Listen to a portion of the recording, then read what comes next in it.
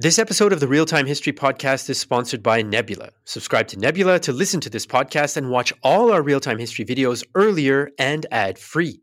You also get access to exclusive historical deep dive documentaries like our World War II series 16 Days in Berlin and Rhineland 45 on the dramatic and decisive final stage of the Second World War.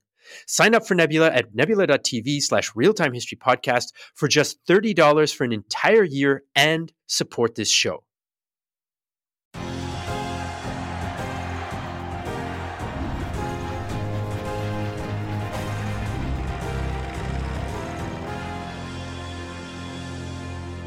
Hello everyone, this is Flo. And this is Jesse. Welcome to finally another episode of the Great War Channel podcast. I don't think there is much to say about this episode because we're going to talk about a topic I didn't know much about. Yeah, it's a topic that is one of the tougher ones for me anyway, to learn about and hear about. I knew the basics, but the interview today gave me a much more vivid picture of some examples and some of the process of how this Tulsa race massacre of May and the 1st of June 1921 played out in Oklahoma. And so, yeah, I don't think there's much to add about what our listeners are going to hear. Yeah, apart, I think the only thing that you should probably take away from this interview is that the consequences and the scars of this Tulsa race massacre, still are far-reaching into the present and will continue to do so in the future. And I think that's like something that we can say about most events that we cover from 100 years ago, that they have long-lasting consequences that people might not even be aware of at the time. But it's doubly true for this event. So without further ado, here is the interview we recorded earlier with DeNeen Brown about the Tulsa race massacre. So I'm joined today on the podcast by a special guest coming from the United States, DeNeen Brown. She is a journalist for the Washington Post and an associate professor at the University of Maryland as well. Now, folks, if I were to list all of the awards that she's received for her journalism, we'd be here forever. So let me just say she's received numerous awards for her writing on all sorts of different topics, ranging from climate change in the Canadian Arctic to topics like homelessness in the USA. And we invited her to join us on the Great War Podcast today because of her work on the Tulsa Race Massacre of May 1921, which I think it's fair to say is one of the most infamous events in U.S. history. So thank you very much, Ms. Brown, for accepting our invitation and joining us today. All right, so now we have a lot of our listeners out there are from Europe, from different parts of the world. So let's start off with a very brief introduction for those who might be a little bit less familiar with U.S. history. What exactly does the Tulsa Race Massacre, which I think was also sometimes called the Tulsa Race Massacre, what does that refer to? Happened in 1921. Up until recently, it had been called the Tulsa Race Riot. And after a commission did more investigation, the name itself was changed to Massacre. What happened is in May of 1921 in Tulsa, a white mob descended on the all-Black community of Greenwood, destroying thousands of homes, hundreds of businesses, and killing as many as 300 Black people. That began on May 31st, 1921. It also spilled into the day of June 1st, 1921. So the anniversary of that massacre is coming up. The 100th anniversary will begin on May 31st, 2021, and also be commemorated on June 1st, 2021.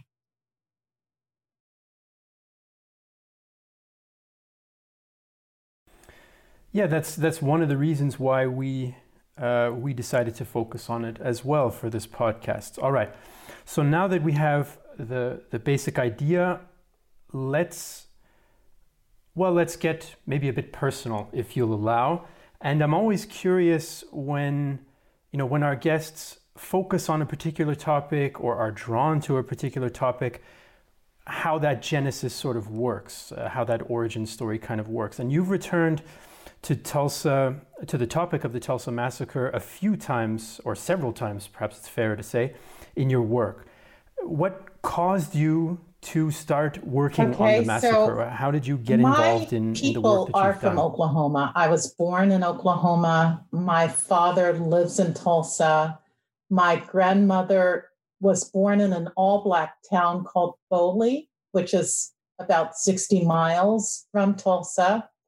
And my great-grandmother lived in Tulsa. So again, I say I'm of the soil in Oklahoma. As a journalist for the Washington Post several years ago, I began writing about Black history for a Washington Post newly created blog called Retropolis. I was one of the founding members of the blog for the Washington Post. It focuses on history. And essentially, the team of reporters working on this blog, if something happens in the news, we immediately dive into history, research, sometimes on deadline, often on deadline, sometimes within a matter of hours, days, and then we emerge with a narrative, a well-reported narrative.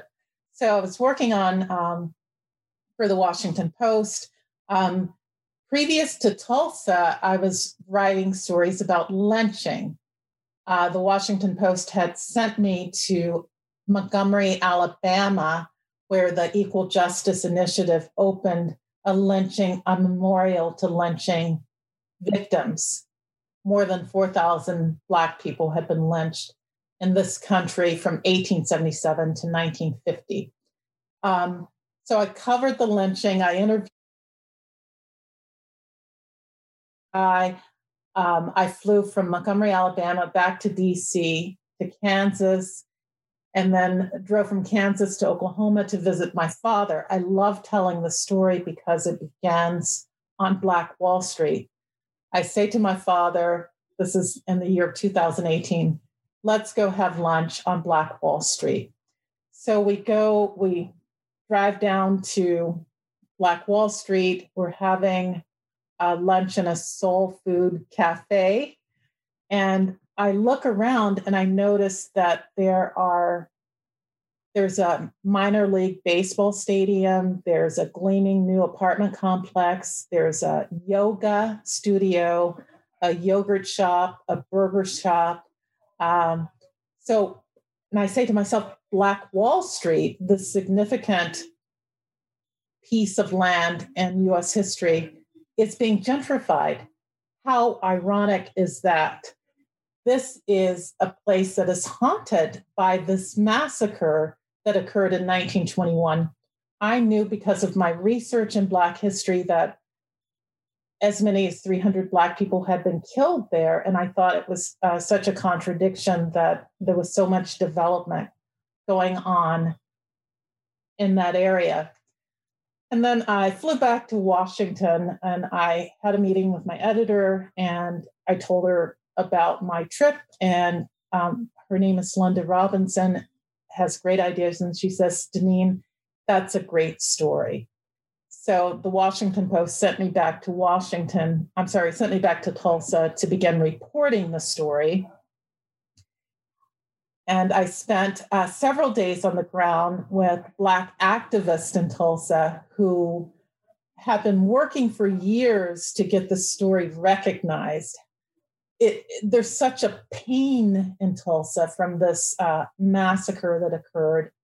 And there was so little recognition of what happened. The massacre had been left out of textbooks. I wrote Black people whispered about it. White people wouldn't talk about it. It had been covered up, essentially. So I wrote a story in September of 2018.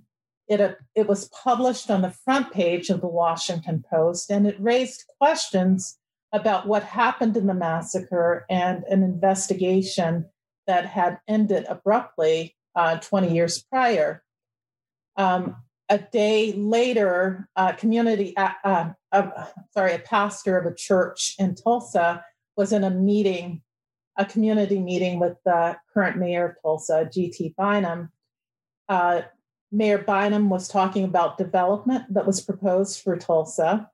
And this pastor, Reverend Turner, stands up with my article and he says, "You would not have this land had it not been for the massacre. What is the city doing now to repair what happened in 1921?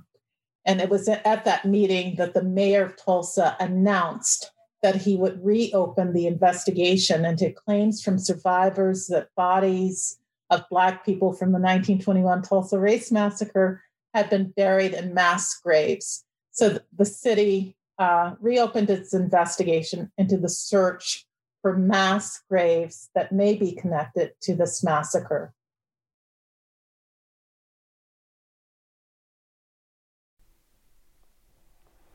Wow, that is quite the connection from personal family stuff to potentially criminal archaeology, for lack of a better word. Now let's step back to the early 1920s in the United States for a moment.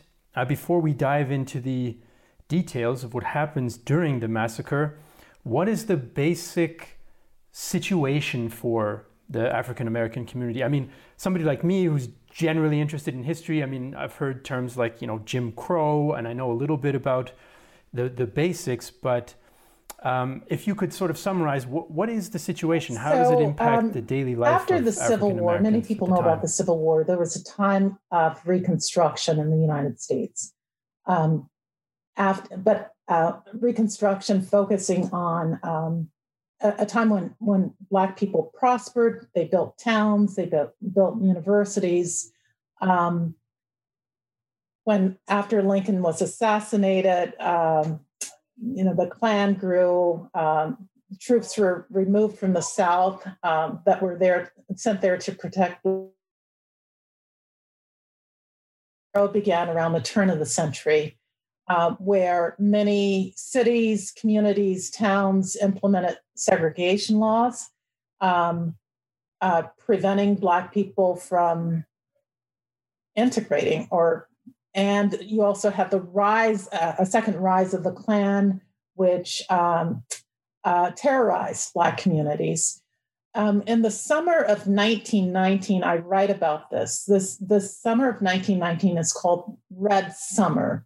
It's a time when as many as 25 Black communities and towns were attacked by white mobs. You had a massacre in, many people don't know, you had a massacre in Washington, D.C., a massacre in Chicago, Illinois, Omaha, Nebraska. This reign of terror left thousands of Black people injured and dead. And I write that it set the stage for the 1921 Tulsa Race Massacre. So again, this reign of terror, you find white mobs in many cities and communities terrorizing Black people. Many Black people were lynched. Many Black people were shot. Their homes were burned. Their communities destroyed. It was an awful, barbaric period in U.S. history. And the great irony is a lot of people don't know that it happened, but it's very much connected to current political events in this country. it sets the stage for what's happening now.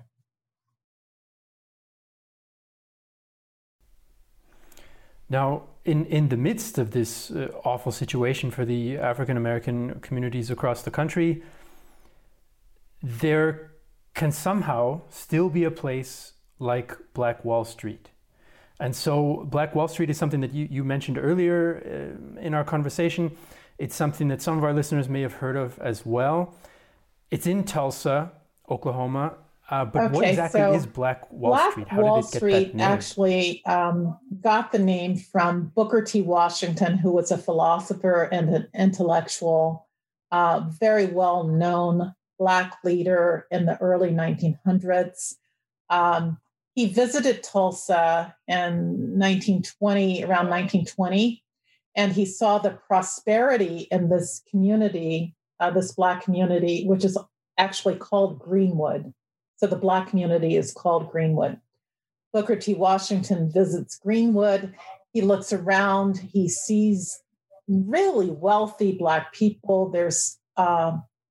It's a bustling community. It's indeed one of the most prosperous communities in the country at this time. You had a Black hospital. You had at least 2 Black newspapers, the Tulsa Star and the Oklahoma Sun. You had at least 12 Black churches. You had Black theaters. You had 2 nationally recognized Black schools. You had hotels, restaurants, a savings and loan. It was this thriving community. You had Black millionaires who were living there. They had oil wells. It was a very prosperous community. And again, it was segregated because of the racial divide. So when Booker T. Washington visits in 1920, he looks around and he says, this is Negro Wall Street. He calls it Negro Wall Street. The term is later changed to Black Wall Street.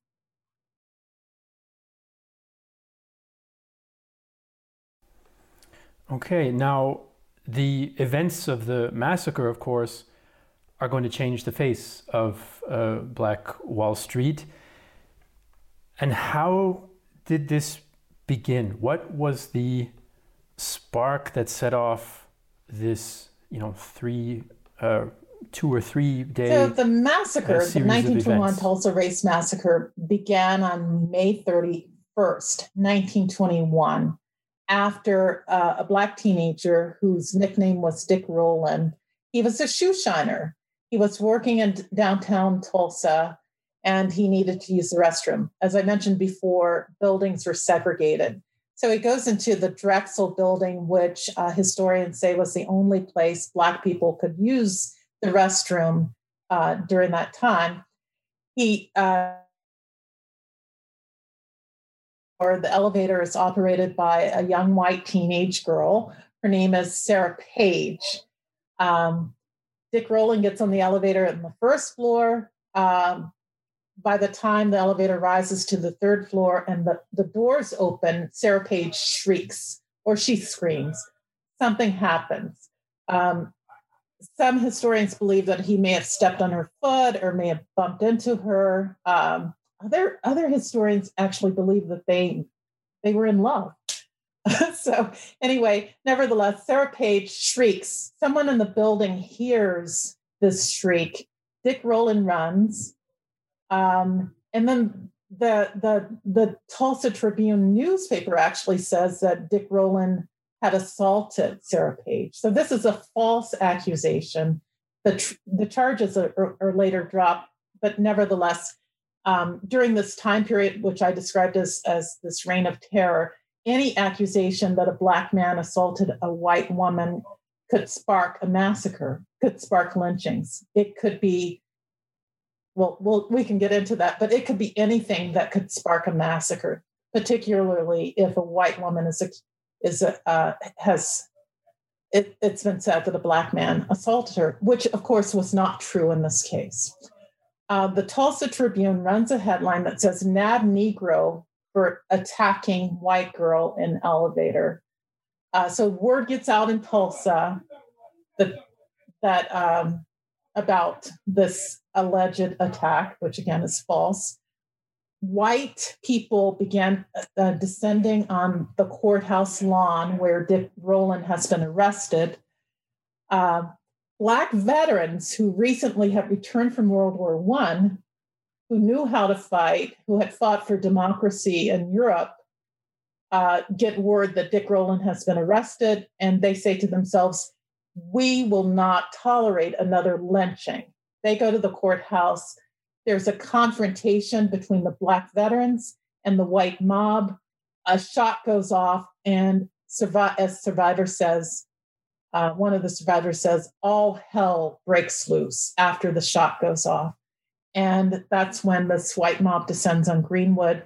And the mob starts shooting Black people indiscriminately. They shoot elderly people. They shoot men, women, and children. I recently wrote an account where there was an elderly Black couple in their house on their knees praying, and the mob goes in and shoots them and then lights their house on fire. They shoot a Black man who was well known. He was handicapped. He rolled around Greenwood in a homemade wheelchair selling pencils. They shot him. There are reports that airplanes dropped bombs on houses in Greenwood. So you see smoke rising from the top of these houses of Black-owned people. While the houses were on fire, the Black people would run out and the mobs would shoot them. They shot a really well-known doctor, Dr. Jackson. He was world-renowned surgeon. In fact, he was recognized by the Mayo Clinic for his work. He comes out of his house with his hands up, and the mob kills him. He later dies of bleeding at a concentration camp. It was horrific. If you've seen the movie, the recent movie, The Purge, it gives you some sense of what happened during that 2-day time span in Greenwood. So at the end of this period, you have Black bodies lying in the street. The Black people who have survived are rounded up, and they're taken to what historians call concentration camps. Literally, they're called concentration camps. They're rounded up, they're taken to the fairgrounds, they're taken to a convention center. Some of the Black men go in, they don't come out, but there are really famous photos of Black men lined up, marching down the streets of Greenwood with their hands raised like this high in the air. And their white men are pointing guns at them, directing their way.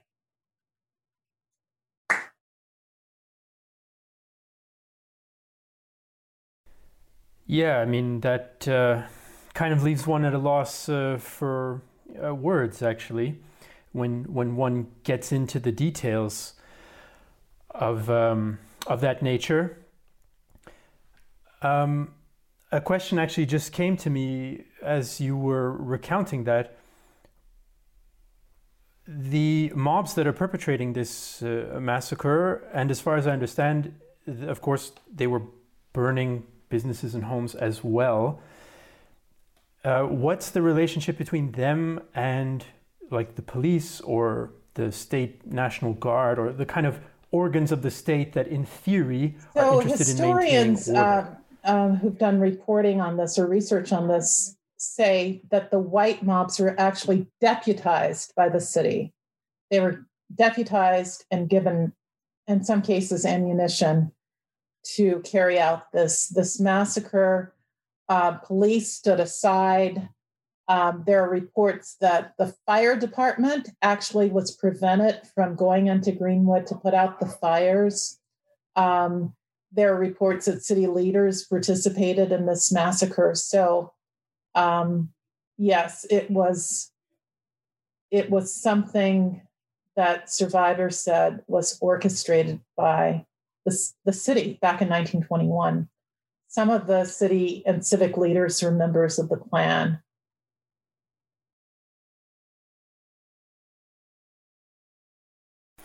So how does it then stop?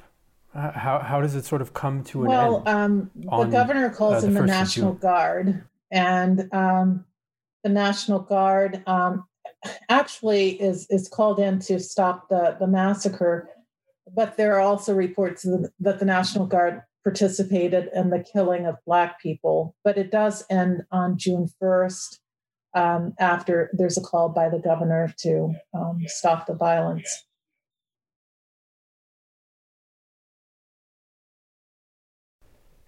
So what is then the story for the Black community in Greenwood afterwards? And what are the kind of consequences for them of this? And what are the consequences, if you will, or what's the story then of the white community and the perpetrators in Tulsa afterwards? Like, how does this continue as of June 2nd? The day after the massacre, Greenwood is smoldering. It's burning.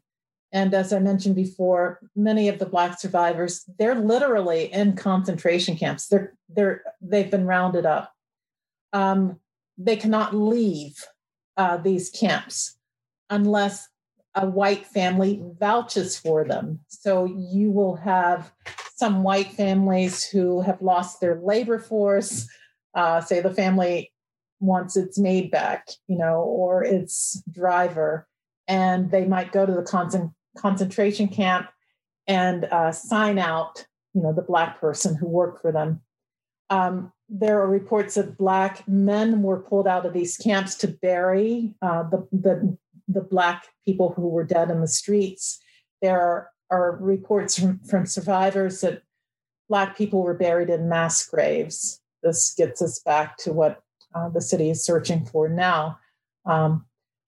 So you have dead people, you have buildings burning, you have Black people in concentration camps. There are also reports that Black people fled the city. Many of them went to the nearby all-Black towns, like the one that my grandmother was born in, Boley, Oklahoma. Some Black people fled all the way to Kansas City, Topeka, Chicago, Wichita. They left Tulsa, Some of the Black leaders who stayed in Tulsa wanted to rebuild. And in fact, they did rebuild, but the city tried to prevent them from building with these really restrictive building codes, but they were able to overcome that. And Greenwood was rebuilt. It was rebuilt. Later in the 1960s and 1970s, because of a federal program called Urban Renewal, which Black people called Negro Removal, a highway was built right through the heart of Greenwood, and also because of the integration, decline of segregation, Greenwood lost population. So now Greenwood, if you go to Tulsa, it seems to be reduced to one city block. And please take note, at the time in 1921, it was this thriving community, as I mentioned. It was prosperous. It was more than 35 square blocks, but now it's just one square block. And, as I mentioned before, it has a highway that, all the signs of gentrification, yoga shop, apartment building, minor league baseball stadium.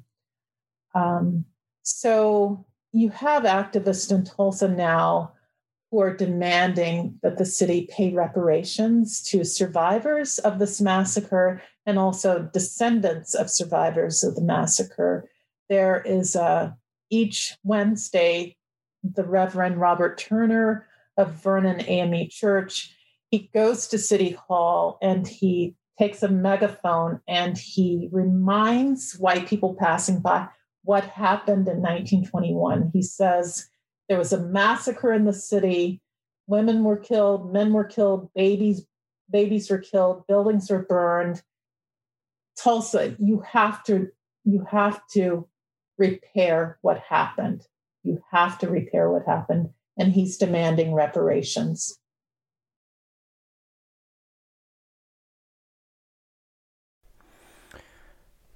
Now, I don't know how to phrase this. I guess I would say I'm pretty sure I know the answer to this, even with the basic knowledge, limited knowledge that I have of the massacre. But what happens to those who There were no perpetrated it, arrests of or perpetrators. if anything? It's really interesting because at the University of Tulsa archives, there are postcards. Many of the white perpetrators took pictures standing over the bodies of dead Black people, and they would mail them. That was something that people did in the United States after lynchings and massacres. It was horrible. There are pictures of these perpetrators, but no white person was ever arrested and charged with any connection with the massacre. And so there are also reports. When I went there to the library, I read reports where city leaders they called it an embarrassment. They just wanted it, people to forget about it. They covered it up. They left it out of textbooks. White people would not talk about it. And then, as I mentioned before, Black people only whispered about it. And so you would find people in the 1980s and 1990s who had no knowledge that this massacre occurred in Tulsa until a state commission was formed by then state legislator Don Ross, who demanded that the state investigate what happened in Tulsa. And what's really interesting about how this commission started is it started after the bombing of the federal building in Oklahoma City. You may have heard about that. And a reporter is at a press conference and he says, this is the worst incident of domestic terror in the country. And Don Ross, who is from Tulsa, stood up and said, no, the worst incident of domestic terrorism occurred in Tulsa, right down the road. So this is the 1995 bombing in Oklahoma City, I believe, by Timothy McVeigh, who's kind of a right-wing extremist terrorist. Yeah, so at that press conference, that's the one that's being compared reporters were saying, "Oh, this is horrible," and it indeed was horrible, but they had no idea that this massacre had occurred in Tulsa. So that federal building was bombed in Oklahoma City. That's about 60 miles from Tulsa. It's just straight down the highway. And at the press conference, Don Ross stands up and says, you have to know about this massacre that occurred in Tulsa in 1921. And that sparked what they call the Tulsa Race Riot Commission.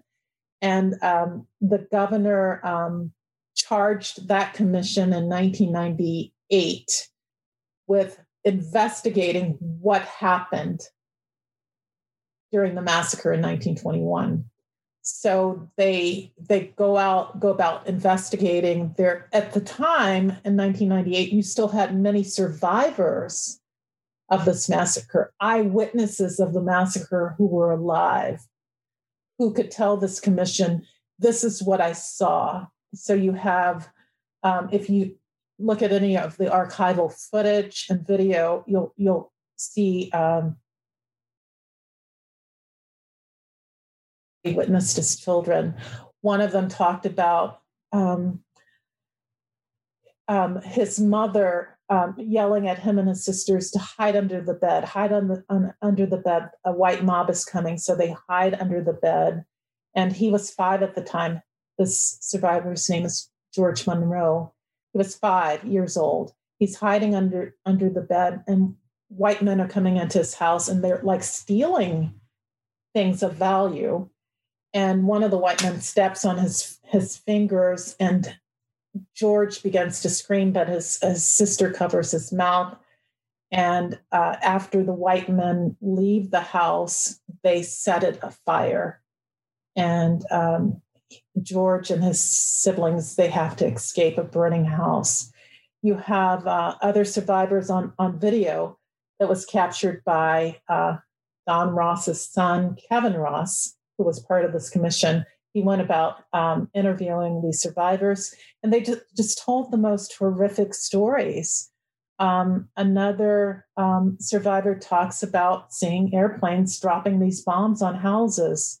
You have other survivors. Olivia Hooker is a very well-known survivor who talked about, she called them the marauders coming into her house and taking everything of value and then setting her house on fire.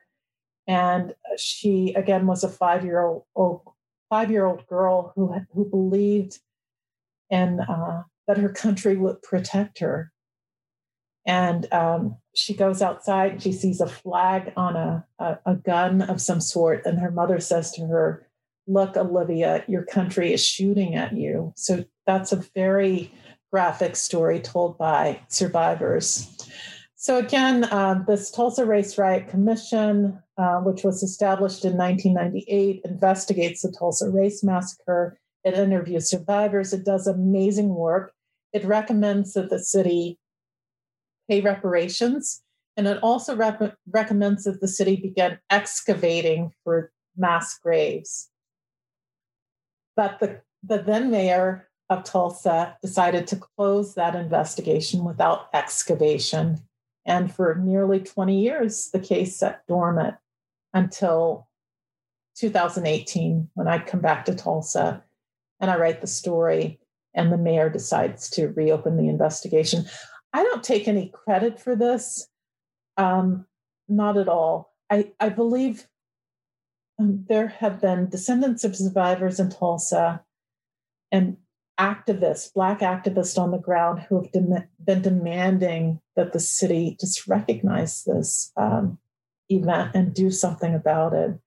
So again, I just wrote the story that appeared in the Washington Post, and I'm just a writer, but there are people on the ground who are doing really incredible work with trying to keep the memory alive of this horrible event that occurred in 1921.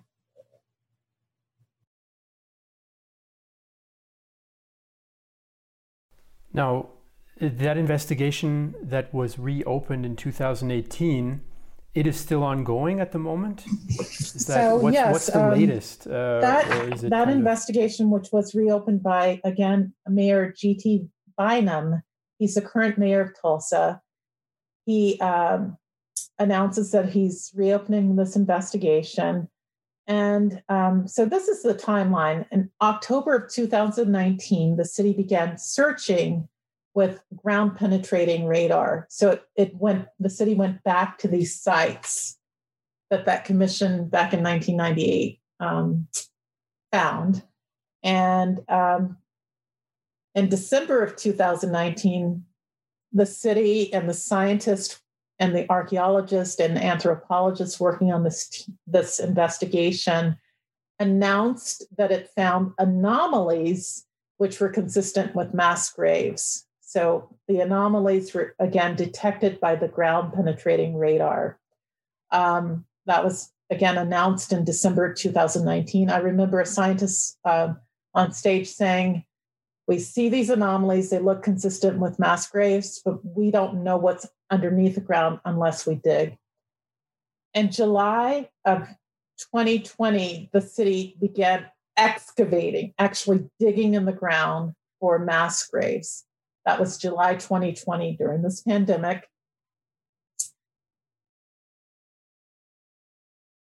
Of a cemetery, Oaklawn Cemetery, they began digging, but they found no human remains in that site. The city decided to expand its search for these mass graves. And then in October 2020, it again began digging in another site of the cemetery, which is the black section of the cemetery. And during that dig, it came across a mass grave. In fact, the state archaeologist says what they found was consistent with a mass grave. They found as many as 12 coffins, and she said there may be as many as 30 in this pit. It's like one pit that they discovered. So what's happening now is the oversight committee and city officials, they're putting in a request to a local court to get permission to exhume the remains and then examine the remains for any signs of trauma. So they're going to be looking for any gunshot wounds in the bones or any charred bones that would indicate the victims were burned. And then if they find signs of trauma, they will release a report connecting it to the 1921 Tulsa Race Massacre. So that's what's happening now. Again, the city is requesting permission to exhume these bones. And then once that permission is granted, the scientists will examine the bones for any signs of trauma.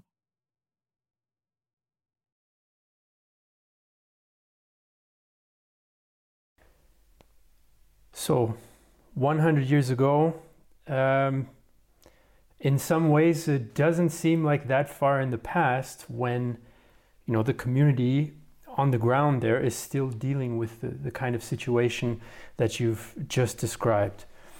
So, Ms. Brown, I want to thank you very much for having joined us today and having taken us through the history of the Tulsa Race Massacre, but also kind of the present of the Tulsa Race Massacre. It's an important event for everybody to understand. Thank you so much for having me. Thank you so much for highlighting this really important event in history.